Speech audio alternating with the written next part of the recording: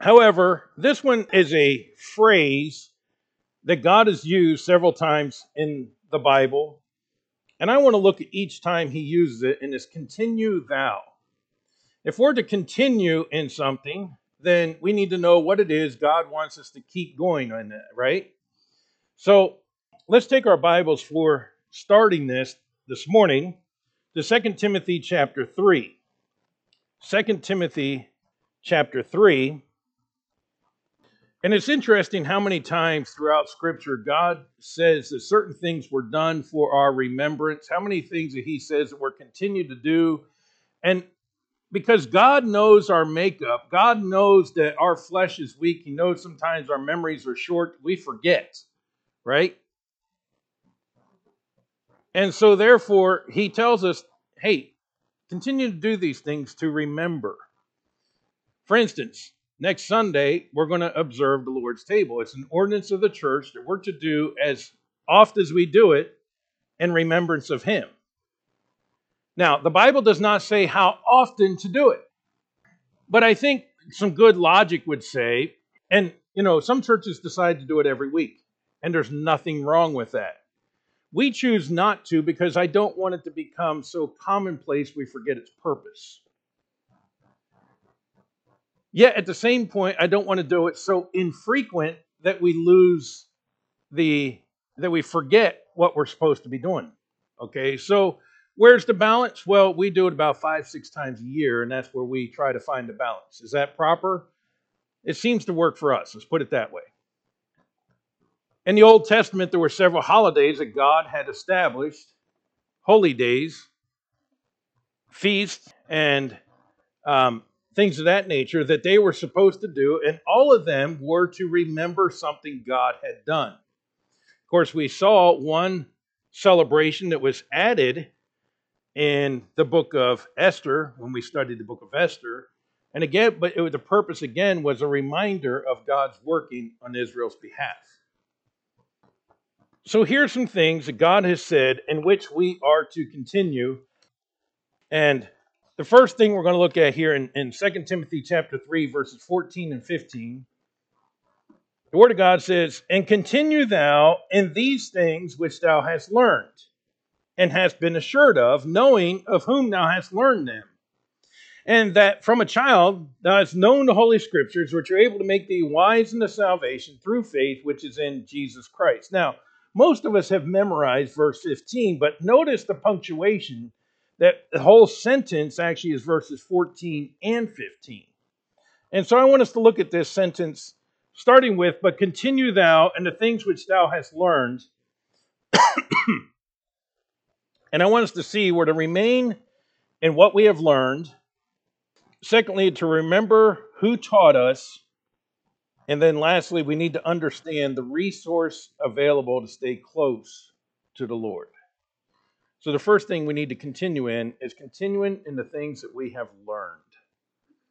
So let's ask the Lord for his guidance, please. Father, I pray you give wisdom as we study this passage this morning. Lord, help us to remember what we have learned, who taught us, and how to remain close to you. So Lord, I pray you bless to this end. In Jesus' precious name, amen. Remain in what you have learned. Go back to verse 13. Paul writes, "Evil men and seducers shall wax worse and worse, deceiving and being deceived." Satan desires to snatch the word away. He wants to confuse people. He wants to confuse even Christians who have been in the faith. He wants to try to confuse you. And by the way, this is why it's important we're grounded in the faith, because the more grounded you are in the Bible, the less opportunity he'll have to confuse you. But it is interesting how many times young Christians especially will go and watch all these different YouTube channels or watch all these different TV preachers. And let me say something. There's some good out there, but there's a lot of false ones out there.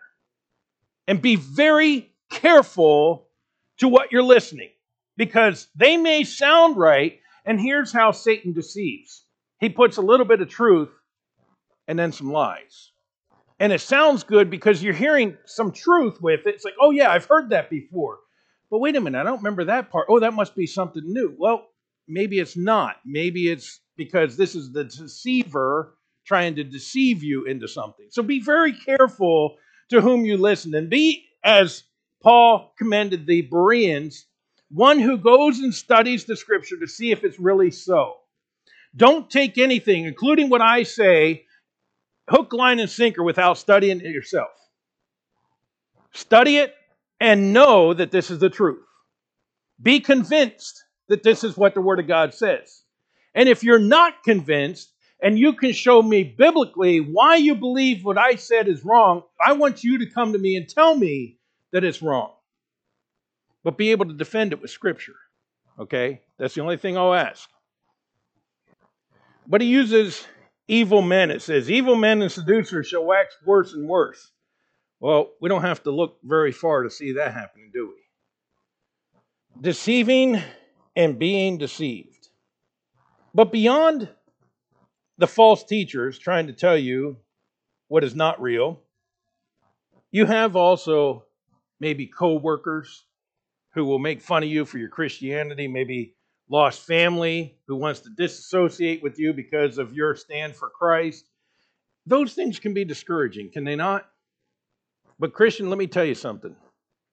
Though no one stand with you, still stand for Christ. Remain in what you have learned. He can use our own fleshly desires to pull us away from the things we have learned. He'll find a way to tempt you. Don't ever think that you're so close to God that you cannot be tempted. Matter of fact, the closer to God we get, the more sinfulness of ourselves we should see. So when you start to think, oh, I'm doing pretty good, be careful, you're heading for a fall. But it says continue. Now the Greek word continue there is the word meno. It has the idea to remain, to dwell, to stay, to feel at home. Now, I normally do not feel at home in large crowds. And that goes way pre-COVID, okay? Had nothing to do with COVID. I just don't feel comfortable in large crowds. By the way, most of us are naturally introverted. There actually are very few that I met that are naturally an extrovert, ones that will just go out and talk to anybody, never met a stranger. There are some out there that have never met a stranger, but most of us don't like to talk to strangers. Okay, it's something we're not comfortable with. I'm not at home doing it. But if we have a visitor walk in and we don't try our absolute best to make them feel comfortable and going out of our comfort zone to talk to them, we're going to make them feel even less comfortable being here. So, and I thank you for it, by the way. I've had a lot of our recent visitors tell me that one of the things they really appreciate about our church is that you guys make them feel comfortable here. You make them feel welcome, and thank you. That's what we should be doing. Let's not slack up on that. But this is an imperative. It's a command. Continue in these things. So it's not an option for us, Christian, but it is a command for us to do. Now, an interesting thing about this Greek word meno, in John 15, hold your place here in 2 Timothy. Come back with me to John 15 for just a moment. And I want you to get an understanding of this word when he says to continue in these things, to be at home in the things that you've learned, okay? To feel comfortable with the things that you have learned would be the idea. And John 15, starting in verse 1, Jesus says, I am the true vine, and my Father is the husbandman. Every branch of me that beareth not fruit, he taketh away, and every branch that beareth fruit, he purgeth it, that it may bring forth more fruit. Now you're clean through the word which I have spoken to you. Abide in me, and I in you, as the branch cannot bear fruit of itself, except it abide in the vine, no more can ye, except ye abide in me. The word abide there that he uses several times throughout this passage is the same Greek word.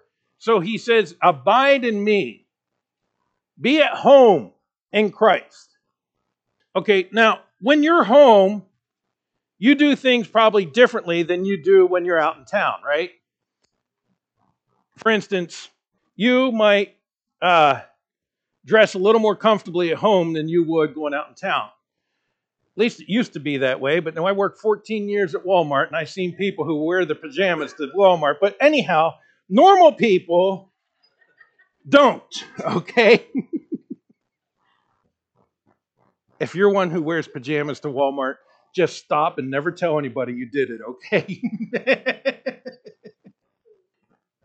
Because when I'm at home, I'm going to sit back and I'm going to put my feet up and I'm going to be comfortable. And but even if I have company over, I'm not going to sit there with my feet up and all relaxed in my easy chair. I'm going to sit up properly because I'm having a conversation with them, right? You get the point? I'm at home. I'm relaxed. So don't bother me, right? That idea? Okay. So let me ask you a question. Are you that comfortable in the presence of Christ that you can be at home, relaxed with Him? Because that's what He's saying when He says, abide in me, be at home with me. Now, it doesn't mean that we are irreverent with God, but when we're talking to God, He doesn't care how fancy your words are. He wants to hear from you. And He knows the vocabulary you use. And you can talk to Him as a friend because He is. He wants you to be at home with Him. Now, when my private prayers, when I'm talking to God privately, are a little bit different than when I'm praying publicly. And it's not that I'm trying to put on a show, but the closeness that I have with God, others may not fully understand. Does that make sense? And besides, it's kind of like the conversations I have with my wife at private are maybe different than the conversations we have in public because we have a closeness. Okay, do you follow what I'm saying? But that's the kind of closeness that God desires for us. And I hope you understand what I'm saying. So, that same word then is the same word translated continue in 2 Timothy. Be at home in the things you have learned. Do you feel at home studying the Bible? Do you feel comfortable studying the Bible? You say, preacher, sometimes there's things in the Bible I truly don't understand. Okay, I'm going to give you a little clue. I don't care how old you are, how long you've been walking with God, there's still going to be things in the Bible you're still not going to understand. However, you keep studying it, and you're going to understand more of it every day. And you're going to, as you desire to live it and obey it, it's going to become sweeter and sweeter day by day. So you need to learn those things. Why do you think we're taking all this time in Sunday school going over some of the basics of Christianity? Because it's where you got to start. You got to start with the building blocks, and you keep adding on and adding on and building on and building on and learning more about the things of God. But we should be comfortable doing so. And then Peter tells us that we are to be ready to give an answer to everyone that asks us the hope that lies within us. Now, I meet a lot of Christians who say, I'm scared to talk about my faith because I feel I don't know the answers. Okay, again, there's always going to be a question out there that you don't know the answer to. And so here's a good answer when you don't know. I don't know the answer to that. Now, if it's something you have studied, say, there are many opinions on it, but there really is nothing. Here may be the conclusion I came to. Or if you don't know and you never studied it, say, I don't know, but I'll try to get back to you on it. Or if it's something that is really ridiculous, some things just don't need to be answered. It doesn't matter how many angels can fit on the head of a pin, right? You say, what in the world are you talking about?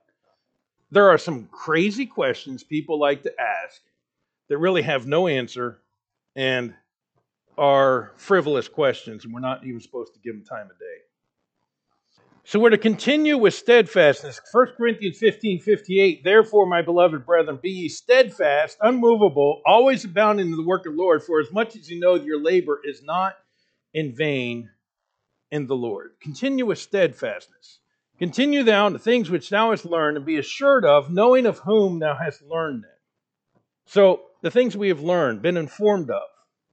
So, what are some of the things you have learned? What are the things that God is teaching you? What are the things that you're assured of are truly the truths of God's Word? Continue in that. Been informed of, rather, and being assured of is what you firmly believe. You see, there's two purposes for preaching, according to Ecclesiastes 12:11. The words of the wise are as goads and as nails fastened by the masters of assemblies, which are given from one shepherd. So, what's the purpose of a goad? Most of us don't have farm animals or have had to goad an animal. But would you believe sometimes, especially when you're working animals, if you have a yoke of oxen or mules or something of that nature, sometimes they get a little stubborn and say, you know what, I'm done. And they'll just stop. And they need a little encouragement to keep going. And so they created what they call the goad. It's basically a stick that has a little pointy end on it, and you just kind of prod them a little bit, and they say, hey, you know what, that hurts. I think I'll start walking again. Maybe not so nicely, depending on the animal. Some of them still want to fight, whatever. But the idea is animals sometimes can have a mind of their own. They need a little prodding. Okay, the idea for us is preaching sometimes should bring conviction. If you have been here at church for a long time and there's never been conviction, then there's probably something wrong with the preaching. Okay, there should be some conviction.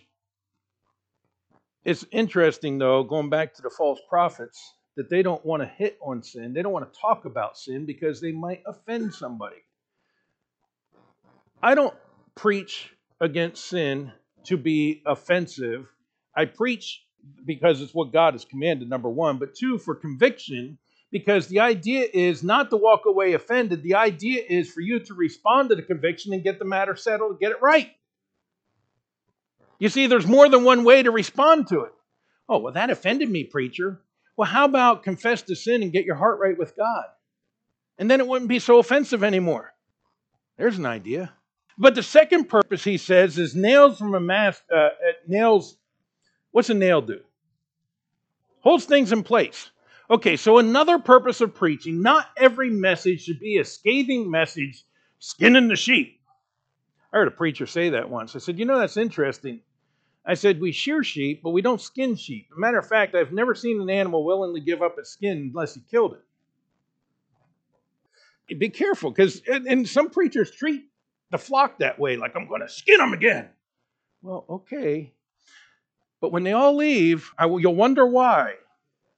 Now, there should be those messages that preach against sin, but there should also be messages that you hear that help nail down what you've already heard. The Holy Spirit's not convicting you, but saying, look, this is an area in which you got it down. Keep going in that direction. It nails it in place.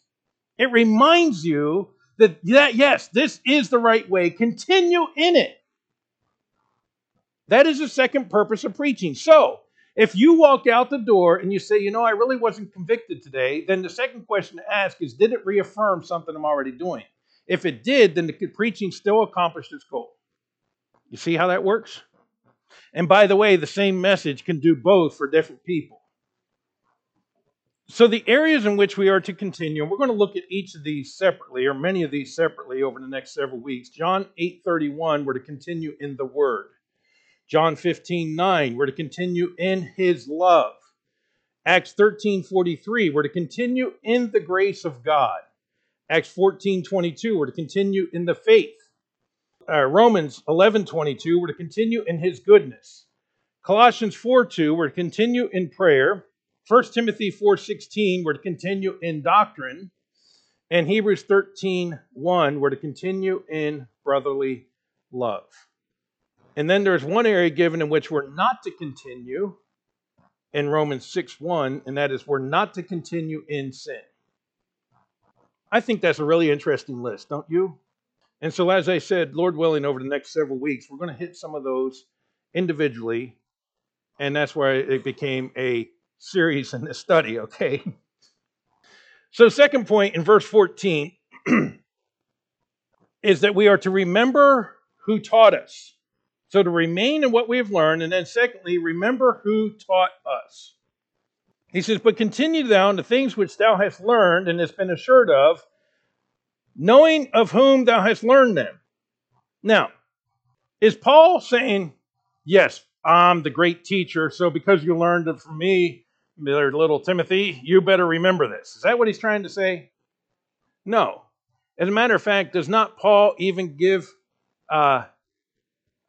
recognition to Timothy's mother and grandmother for having taught him the scriptures from a child? So he's not trying to take credit on himself, but he's saying, listen, Timothy, these are respected teachers and preachers, including myself, who are following the Word of God. And so, again, pay attention to who you're listening to. If the preacher is wrong, probably not one to listen to if he's a false prophet. But we learn from pastors, teachers, evangelists, parents, and we should be thankful for those that God has provided. So with parents, children, do you listen and obey your parents? Ephesians 6, 1 through 3. Children, obey your parents in the Lord, for this is right. Honor thy father, which is the first commandment with promise, that it may be well with thee, and thou mayest live long on the earth. I'm sure every mother and father thought, I brought you into this world, and certainly if you don't change, I'm going to take you out of it, right? That's not what it means by living long on the earth, though. But honestly, if you follow the things your parents taught, for the most part, if you had good parents, you typically will live longer than if you don't follow the things your parents taught you to do. For those that are older, have you ever called your parents up and say, thank you? I appreciate what you did teaching me.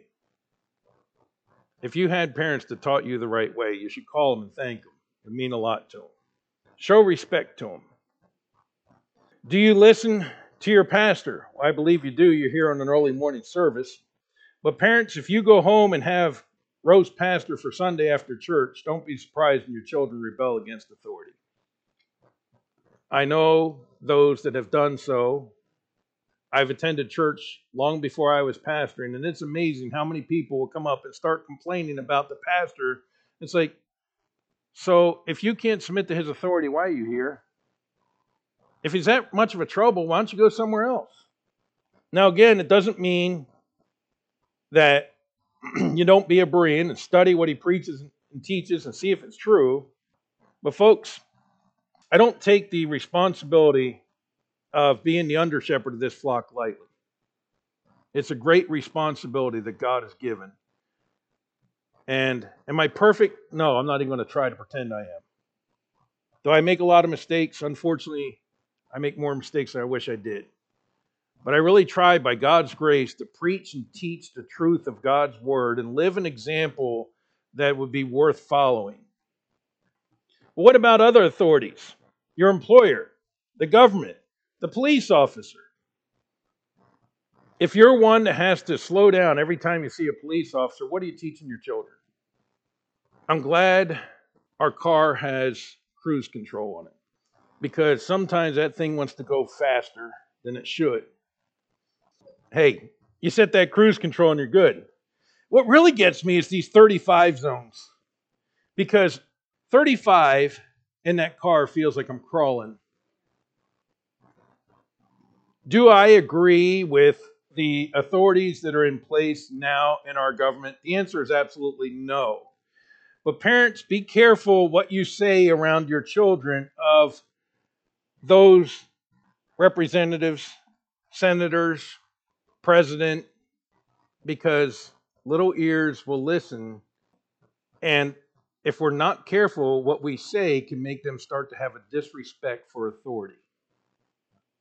Especially younger ones that aren't going to understand the difference between disagreeing with the position the person takes versus disagreeing with the authority that they represent. Now, as they get older, then you can explain. I respect that position. However, I don't agree with the individual sitting there, and here's why. But we also learn from the Holy Ghost, from the Holy Spirit. John 14:26, but the Comforter, which is the Holy Ghost, whom the Father will send in my name, he shall teach you all things and bring all things to your remembrance, whatsoever I've said unto you. All believers have the same indwelling Holy Spirit in them. So while it's important you hear the preaching of the Word of God, it's also important to be in the Word, because the Holy Spirit of God will enlighten you in His Word. I think I gave this illustration before, but when I was in Shelby, working at Walmart, there was another pastor.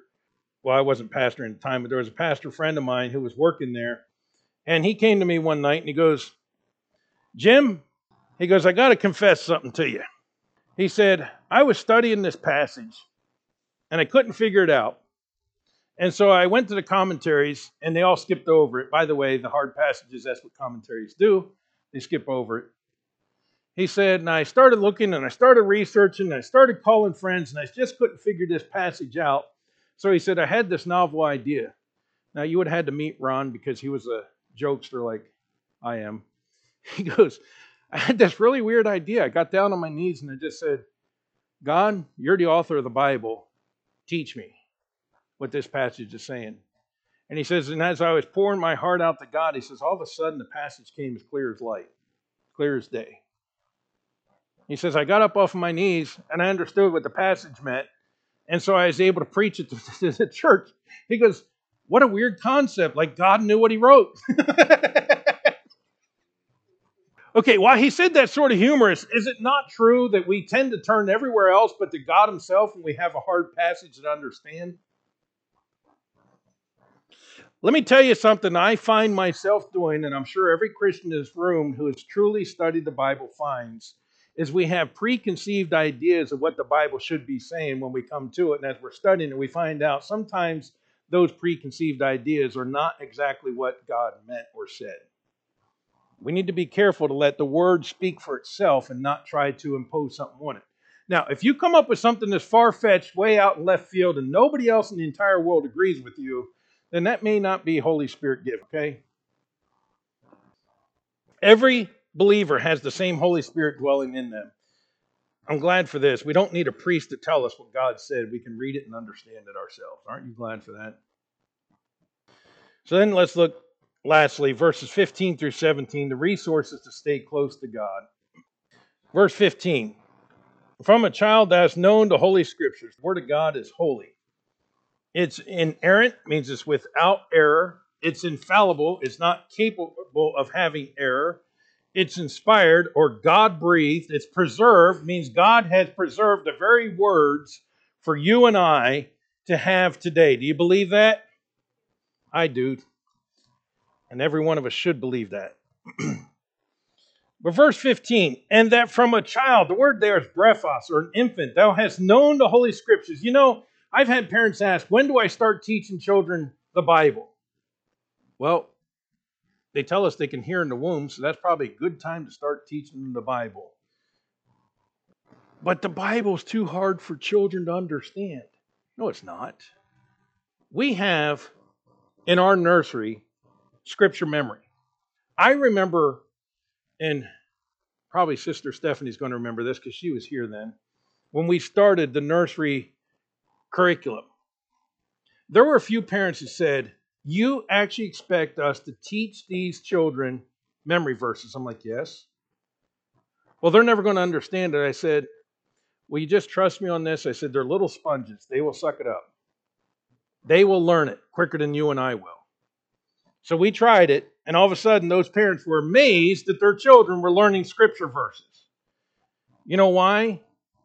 Because we don't give them verses that are really hard. We break it down. Sometimes it's even only a portion of the verse that we get them to memorize, but it's getting them started.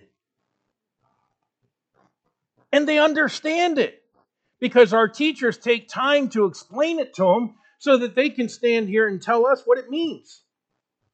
And I love it when they're challenged, go tell Pastor your memory verse. And then I tell them, go back to your teacher and tell them, give you a prize for that. You know what grade level the King James translation is at? Actually lower than both 8 and 7. Sixth grade. The King James is written at a 6th grade reading level. So people say, well, I can't understand it. Well, unfortunately, with our education system today, I could understand that unfortunately many young people aren't even taught a 6th grade reading level, it seems, but it's really not that difficult to understand. Timothy understood the word from his mother and grandmother, 2 Timothy 1:5, when I call to remembrance the unfeigned faith that is in thee, which dwelt first in thy grandmother Lois and thy mother Eunice, and I am persuaded that in thee also. It says, and that from a child that has known the Holy Scriptures, which are able to make thee wise. I'm glad there's wisdom in the Bible. Wisdom for salvation. Because it's through the Word of God that I understood my lost condition and my need for salvation, and I understood God's gift of eternal life. But then there's also wisdom for living. We've been going through the book of Ecclesiastes. Is there not a lot of wisdom there for how to live our Christian life? James 1:5, if any of you lack wisdom, let him ask of God to giveth all men liberally, and upbraideth not, and it shall be given him. And then verse 16, all Scripture is given by inspiration of God. Again, that inspiration of God, one word there, theopneustos, or God-breathed, and is profitable for doctrine, that's teaching what is right, for reproof, that's showing us what is not right, for correction, that's how to get it right, and instruction in righteousness, how to keep it right once we got it right. In other words, the Bible has all the answers to everything in life. Everything you need to know is contained in the Word of God. Even just last week, I preached a message in the morning service of for whom do we vote? Because the qualifications of an elected official are given to us in the Bible. I had a preacher friend tell me, recently, he was showing me some other things that are in the Bible. The cancel culture and God's condemnation of it is in the Bible. Socialism is in the Bible and God condemns it. You say, where is it? I'll show you sometime. But it's interesting. Everything, every answer, is this right or is this wrong? Does God say it's something we should do or not do? It's in the Bible. You just got to look for it. That the man of God may be perfect. Now, this is not perfect in the way we think of perfection today, but the idea of maturity, growing to a mature Christian, becoming complete in Him. When does that happen? Well, it's a lifelong process and won't be completed until He takes us home. Thoroughly furnished. I like that because it's not just furnished. It doesn't just give us enough to get the job done. I see several Marines out here, and you guys get the leftover Navy garbage, right? And you make do with what you have, and it is amazing. My time with the Marines, it is absolutely amazing how they do improvise, adapt, and overcome with what they're given. They're given the equipment, but it's not the best equipment. They're not thoroughly furnished. I'll tell you what, I think they're scared to give the Marines the proper equipment because then they really would be a powerful machine, right? So they give them the leftover stuff and make them figure it out. Takes them longer. But it is, in God's army, He says we're thoroughly furnished. It's not just have to make do with what you have, but the armor of God is perfect. Aren't you glad of that? So let's continue in the things that we have learned. Abide in Him. Continue in what we've learned. Remember that the Holy Spirit teaches us, and we have the Word of God as our resource to stay close to Him. Let's close with a word of prayer.